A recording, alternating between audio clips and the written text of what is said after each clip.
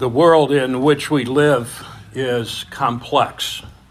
It's complicated, and it can be quite confusing. We live in today what is known as a multicultural, multi-faith world.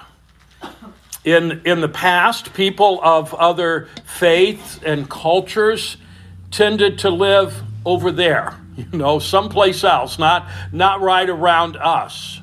And the majority of the people we mixed with were of the same culture and the same basic faith, Christianity. Even if they didn't practice it, we were known as a Christian nation. Today, the fastest growing religion in the U.S. is paganism. That's startling, isn't it? When we think that we are a Christian nation, the fastest growing religion in the U.S. is paganism. Many people today will just simply call it unaffiliated. But people have largely turned away from the church to just simply brace no faith at all. Just whatever feels good to me, that's what I'm going to do. And ultimately, that is what we always have known as paganism.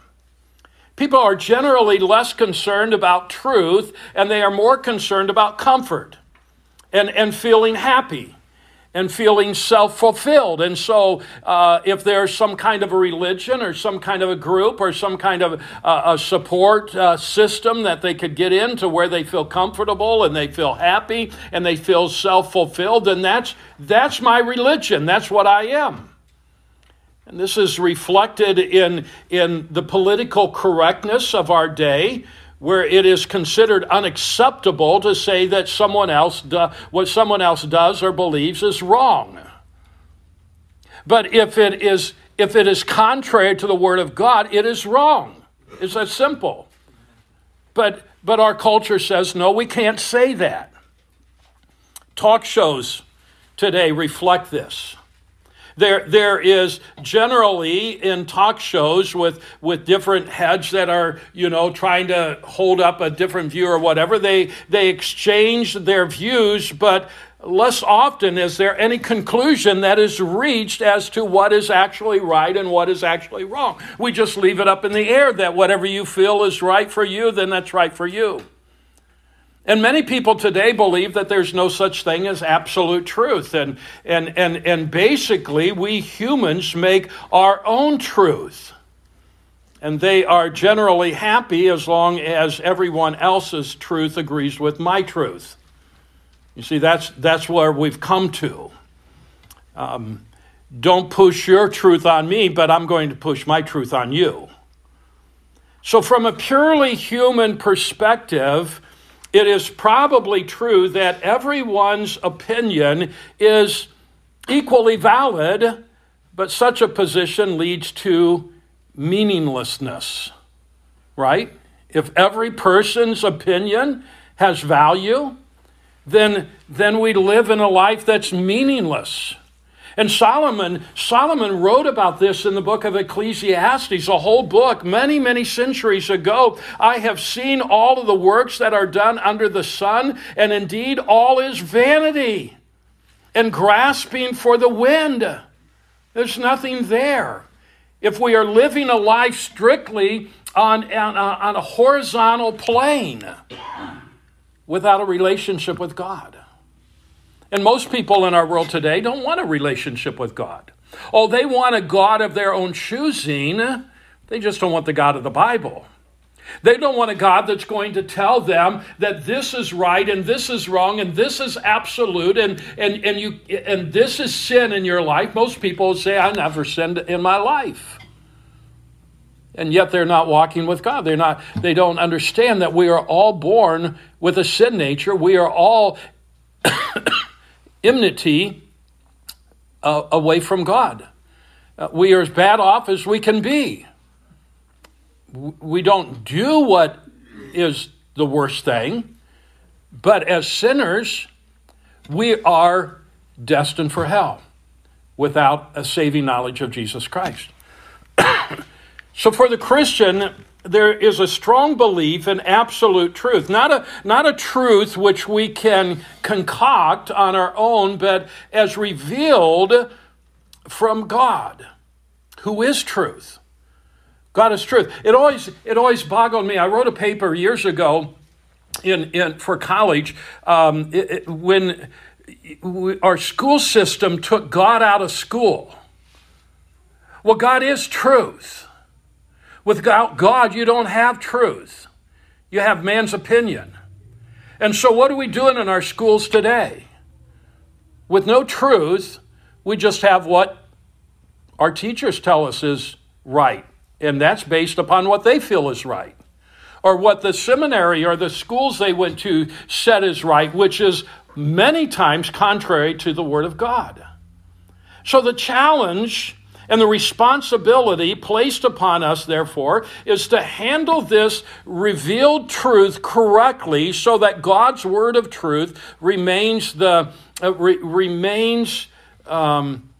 true at all times. And that we, therefore, will receive his approval and not be ashamed before him because we have done a bad job by distorting or denying his revealed truth.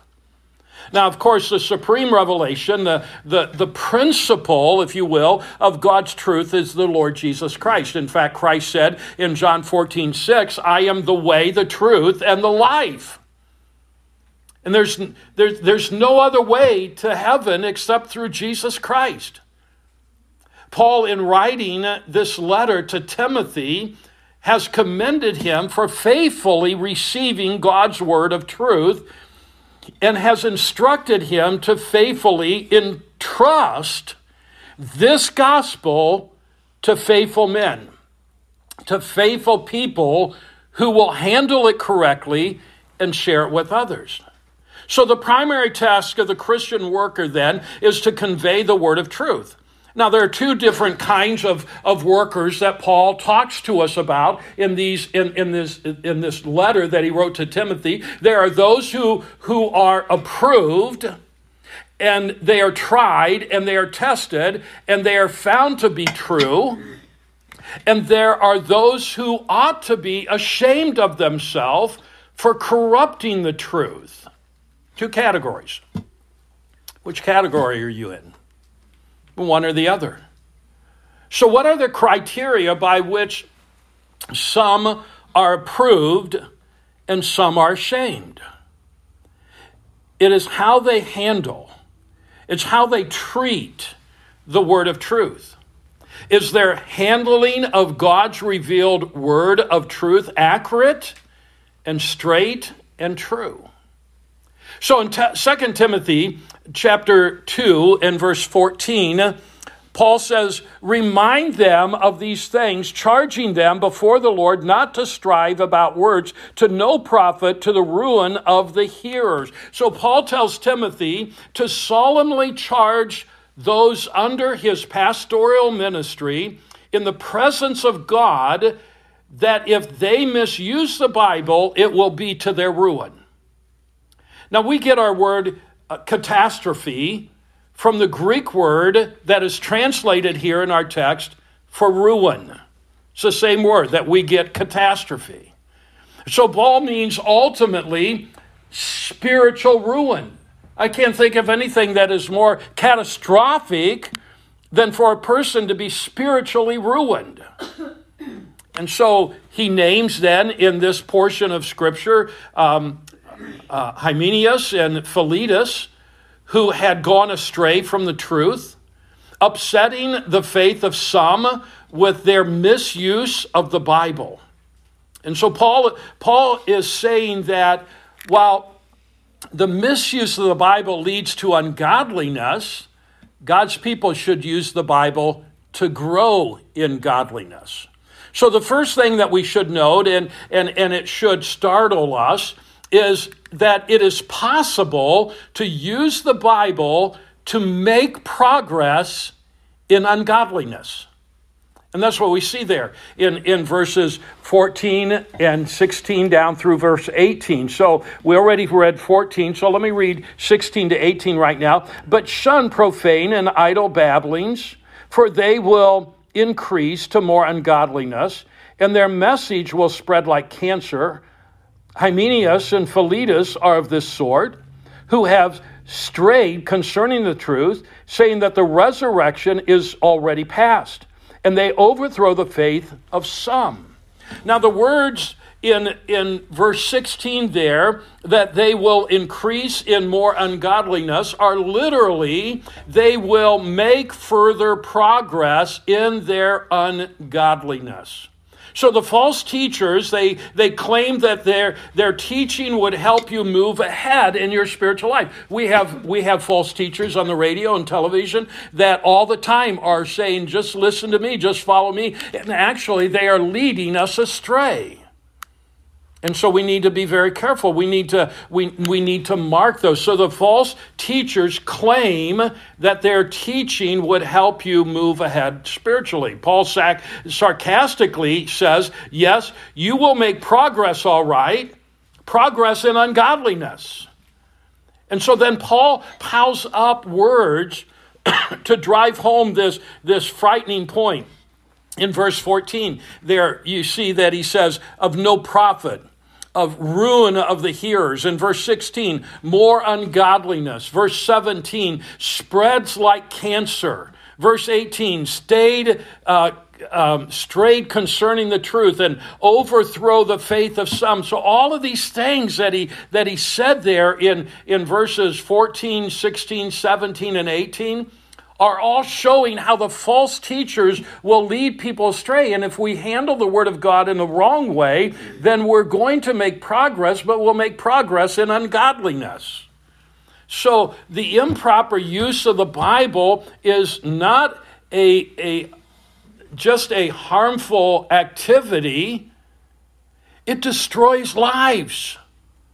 People spend eternity in hell because somebody mishandled the Word of God. So we see why this is such an important thing, that we know what the Word of God says, and we know that we can trust the teacher of the Word, and we learn how to depend upon the Holy Spirit to show us personally what the Word is saying.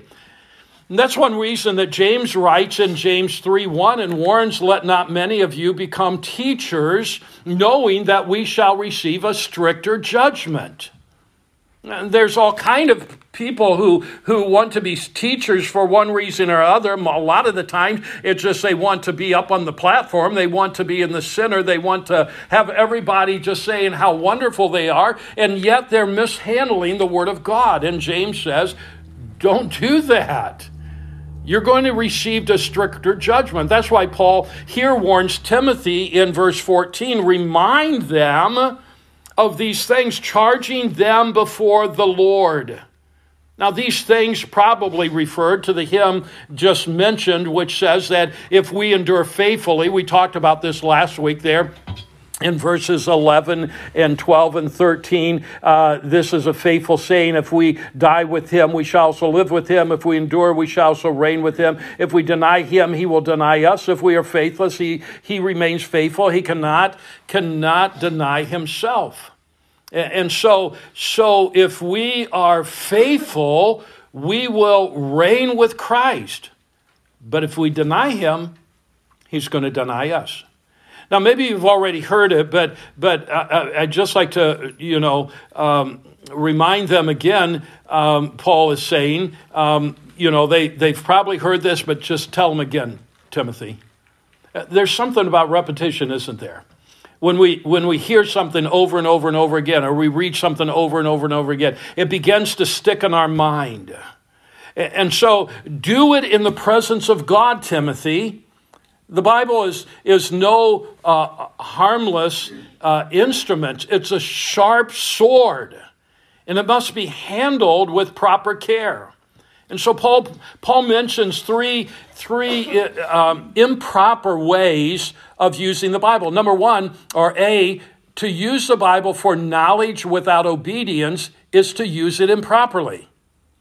to use it for knowledge and you're not going to obey it, you are using the scripture improperly. And so in verse 14, he says, striving about words was a notorious characteristic of the false teachers in Ephesus. And we can read about that, and we studied about it back in 1 Timothy chapter 1 and verse 6, in chapter 2 and verse 8, in chapter 6 and verses 3 to 5, and verses 20 to 21.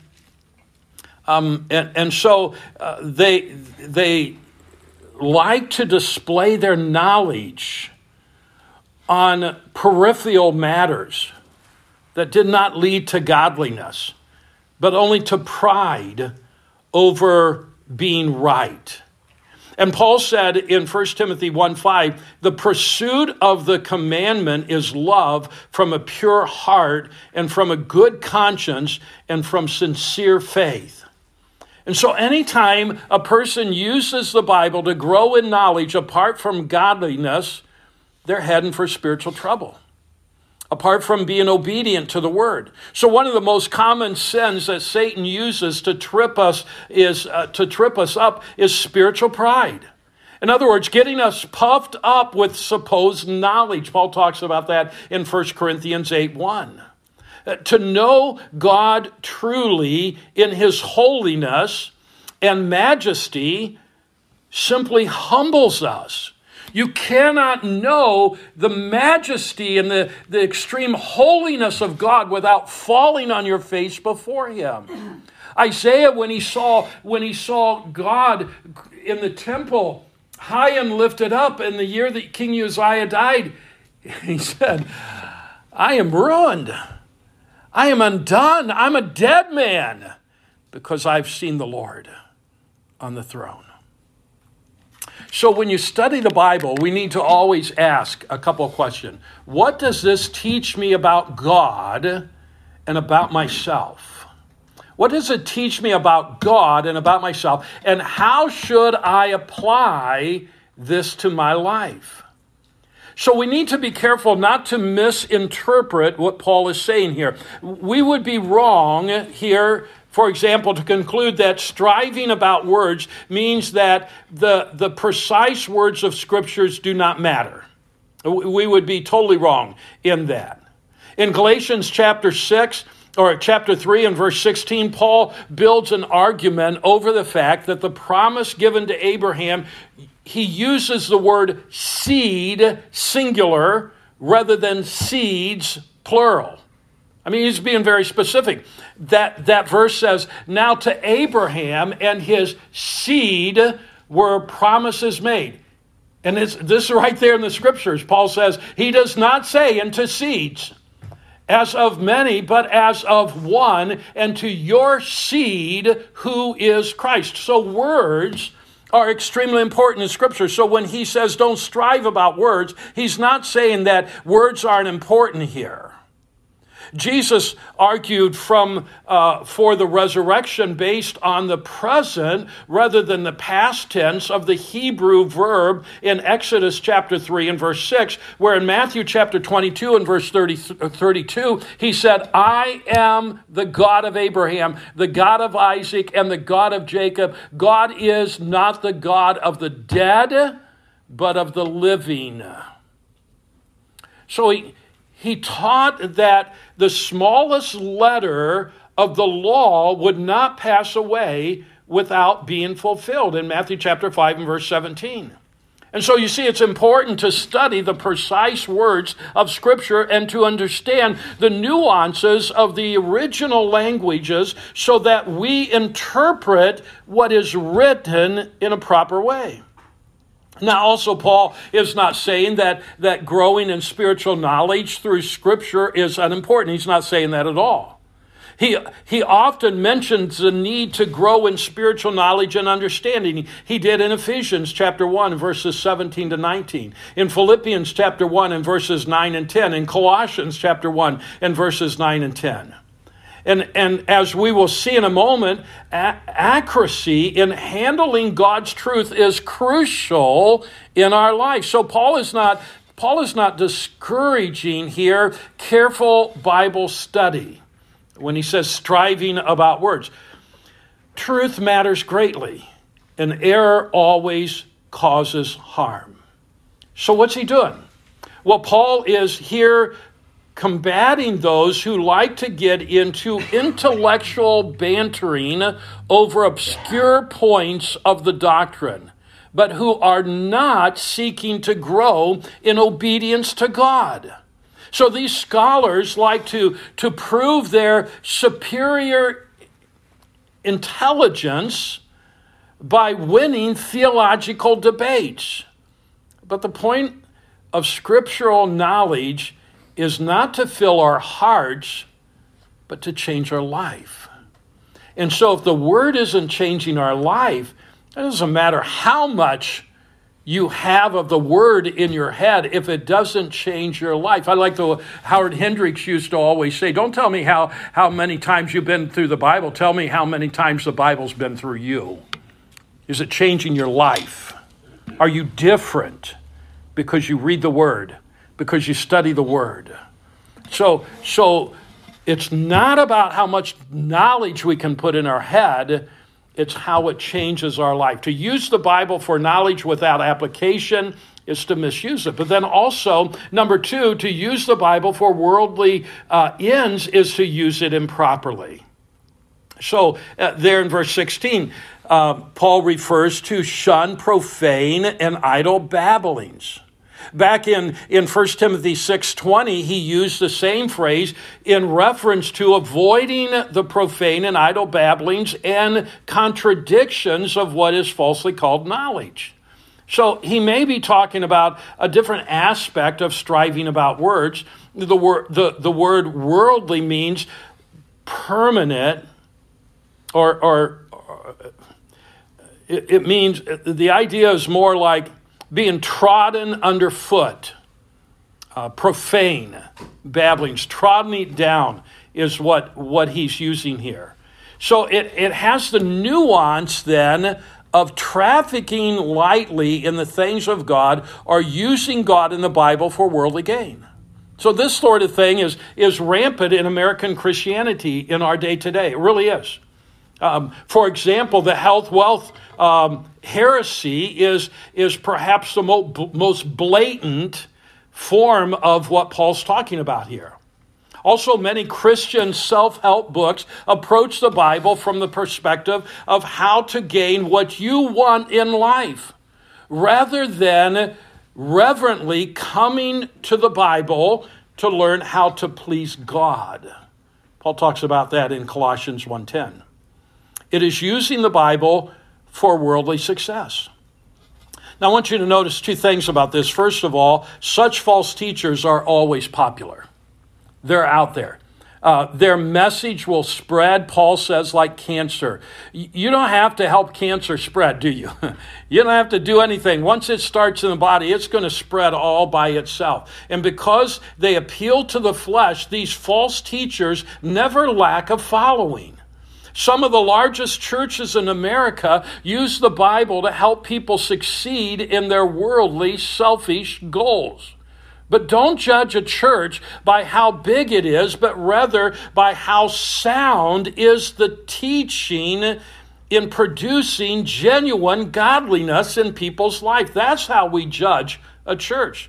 So people who buy into this kind of false teaching often testifies of how much they've been helped, and often outwardly it seems true. But anytime people are helped out of their trouble without learning to depend more on the living God and submit fully to his lordship, it's false help. It's shallow. There's no real depth there, because we need to depend more on the lordship of Jesus Christ in our life. And then secondly, Christians are to avoid such teachers and their teachings. Steer clear of them. Don't waste your time watching them on television or reading their books. When you recognize they're a false teacher, shut them off. Don't keep watching them to see what they're going to say next. When Augustine wrote over 1,500 years ago, what he wrote applies for us today. He says, "For to believe what you please and not to believe what you please is to believe yourself and not the gospel." Isn't that what we have in our world today? To believe what you please and to believe what doesn't please you, you're just believing yourself. You're not believing the gospel. You're coming up with your own religion. And that's what a lot of the false teachers are doing today. So by appealing to the flesh and the lure of the world, these false teachers draw away many people who are not fully submitted to the lordship of Christ and his gospel and the cross. So to use your Bible for worldly ends is to misuse it. But then also to use the Bible to teach half-truths as truth is to use it improperly. Half-truth as truths. There in verse 18, who have strived concerning the truth, saying that the resurrection is already past, and they overthrew the faith of some. Now, these men were not totally wrong. They were teaching a half-truth as if it was the whole truth, which is often Satan's method. They were teaching that the resurrection already had taken place. They had verses from Paul to back up their view that the resurrection had already taken place. Because you see, he wrote often of the fact that Christ is risen and we are risen with him. But he also taught that there is a future resurrection of the body, which these men denied. They argued that the resurrection was only spiritual and thus was an accomplished fact. It already happened. Now, some people wonder, well, what's the big deal? I mean, why was this worth even contending about? Whether it had or hadn't happened, or whether it was half-truth or whole truth or whatever. Well, Paul answers that question in 1 Corinthians chapter 15, where he says that if there is no future literal bodily resurrection, then Christ is not even risen, and our faith is worthless. That's pretty important. That's pretty serious. Mark it well. Heresy always begins as a truth out of balance. A truth out of balance. That's where heresy begins. There's always an element of truth in the teaching of the cults. Yes, we believe in Jesus. We believe that he came to earth. We believe he was a great man. We believe, yes, he died a martyr's death. But we also feel like you need to do all of these other things in order to go to heaven. That's heresy. You don't add anything to salvation through the cross of Jesus Christ. You don't say, well, I just want to make sure. It's like going over to Africa and preaching to them about how they have to accept Christ as their Savior, and they have their witch doctors and they have all that kind of stuff and the sacrifices. They say, well, we'll just add Jesus' salvation along with all the other things that we believe just to be safe. You're going to hell. How safe is that? It's heresy. You do not mix anything with the gospel, with the truth. And so there's always that element. That's how they entice people. They even have verses to back up their errors. So they prey on the untaught who are looking for something more in their faith. I just need a little something more. What more do we need than Christ crucified for our sins? That's all we need. But they lead people away from depending upon the living God. If somebody handed you a $3 bill with a picture of Frank Sinatra on it, would you be fooled? Of course not. You say, that's nonsense. That's why we have to examine the popular worldly teaching cleverly cloaked with the Bible that are flooding our churches today. They promote half-truths as if they were the truth of God. So before we look at the positive side of how to use the Bible to grow in godliness. Let me just give you 3 tests of sound doctrine that will keep you from being taken in by the false teachers. First of all, does it honor God and exalt Jesus Christ as Savior and Lord? Does it honor God and exalt Jesus Christ as Savior and Lord? Sound doctrine always lifts God up in his majesty and holiness. It always exalts Jesus as fully God and fully man, who gave himself for our sin and was raised bodily from the dead. Number 2, does it humble proud, fallen sinners? Sound doctrine always brings sinners to the foot of the cross, where they come to the end of their own pride and their own self-sufficiency. Number 3, does it promote holiness? Sound teaching always results in obedience to the Word of God and progress in holy living. So it leads to genuine love for God and for love of others. Now that in 4, the fact is that in 4 out of 6 verses here, Paul presents the negative should alarm us enough to examine ourselves. 4 out of 6 verses, he's pointing at the negative. So we are to use the Bible in a right way. Just using the Bible is not enough. You can use the Bible to your own destruction. And using the Bible for knowledge without obedience to promote worldly goals or to teach half-truths as the entire truth will lead to spiritual ruin, catastrophe. We need to be careful to use the Bible to grow, to know God, and to grow in submission to him. Now, we want to look at 2 verses that focus on the positive. God's people should use the Bible to make progress in godliness. Verse 15, he says, "Be diligent to present yourself approved to God, a worker who does not need to be ashamed, rightly dividing the word of truth." So the Bible wasn't given in order to satisfy our curiosity about the end times or to fill our heads with facts. It was given to help us to grow in godliness. That's why we have the Bible. And so Paul gives us 4 ways to use the Bible properly. Number 1, the proper use of the Bible requires a proper approach. He says, be diligent. The word means to be diligent or to be zealous. We are to give constant effort to the task of being approved unto God as unashamed workmen, which means handling God's word accurately. So this especially applies to those who teach the Bible, but it also applies to all believers who must be able to handle the Word of God correctly, because you need to study the Word of God during the week, and so you need to know how to handle it carefully.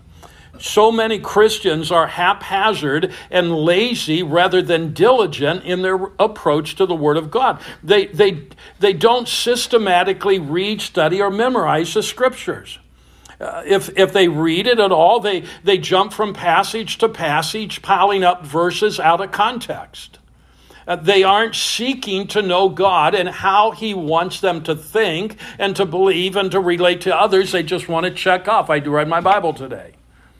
And with no thought about, what's this going to do to me? How is this going to help me to be a better person? How is this going to help me to be able to reflect Christ to a lost world around me? And so their lives and their relationships are falling apart, but they don't search diligently to discover what God's Word tells them to do about these problems in their life. They go off to some other person that has some self-help book and say, what do I need to do to get my relationship back together, get my life back together? How can you help me? And we go off into those areas where the Bible has all of the answers if we just study it accurately and apply it to our life. So the key of being diligent in God's Word is to be motivated. Motivated is the key to learning. Have you ever been on an airplane? And you sit there before you taxi out of the gate and get out onto the runway and all. And the stewardesses, they're up there and they're giving you instructions on, they hold up the thing here, and they tell you there's places to get off, two in the back and two in the front and two here, and they do little lights along the way and all of that kind of stuff. And you look around at people, nobody's paying attention to them except the person that's the first time they've ever been on an airplane. Everybody else is reading their emails or maybe texting, and even after, it always frustrates me, even after they say, okay, you got to turn everything into airplane mode now, and inevitably the guy right beside you, he's the only guy that they didn't mean him. And it's just frustrating to me, because why didn't they have him set someplace else? If he's the only guy that doesn't have to turn his phone off, he can continue to use a phone when they say turn it off. But nobody pays any attention. We're not. All we're thinking is, can you hurry it up with that so we can get on get out there in the runway and head to our destination? We're not motivated to hear her boring instruction.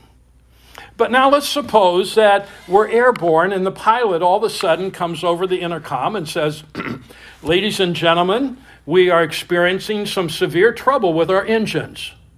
I think most people they'd have their attention about that time. And we're going to have to depressurize the cabin and make an emergency landing. And so the stewardesses, they're going to explain how to use the emergency breathing apparatus.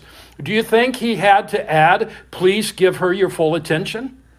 I don't think he would. I don't think he would have to be. People would be motivated, and so the key to being motivated, to be diligent in God's word, is to recognize I live in the presence of God, a holy God.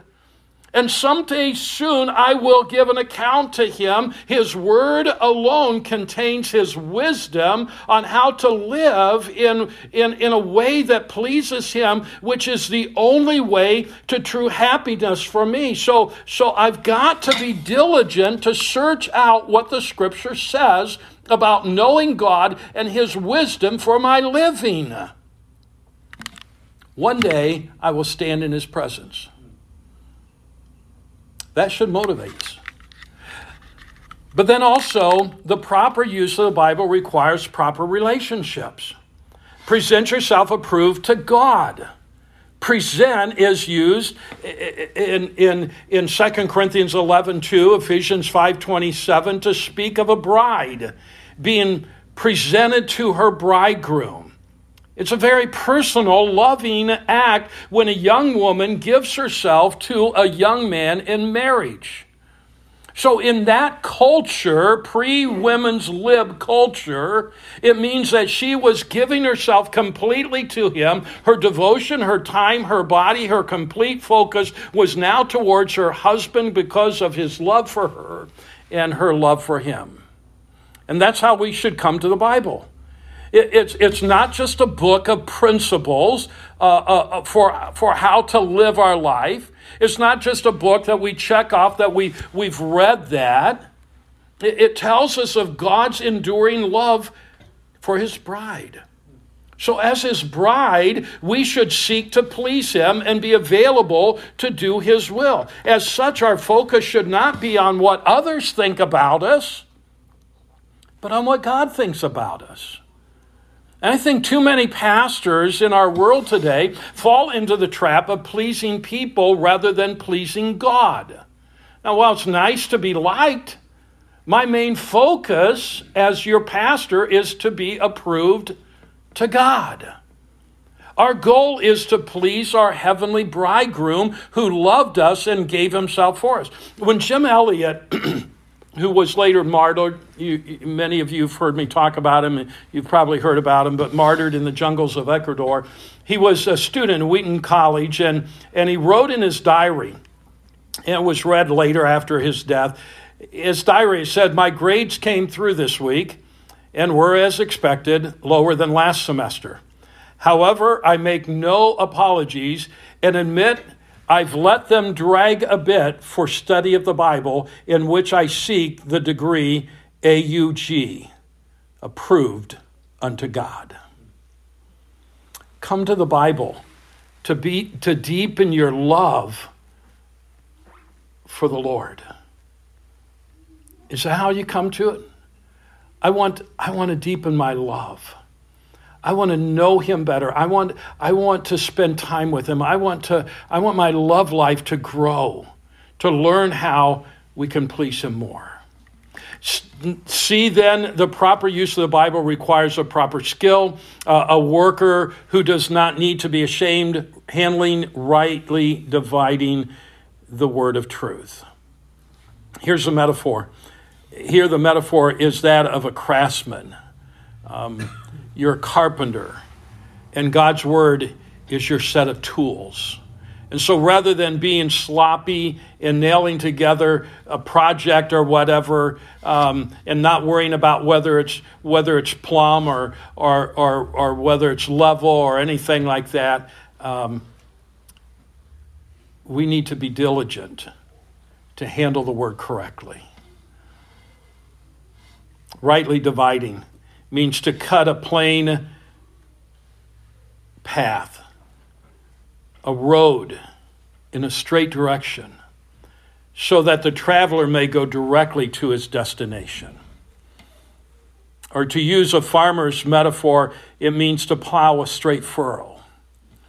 When I was young, I was probably junior high, my grandpa finally allowed me to plow some of the fields.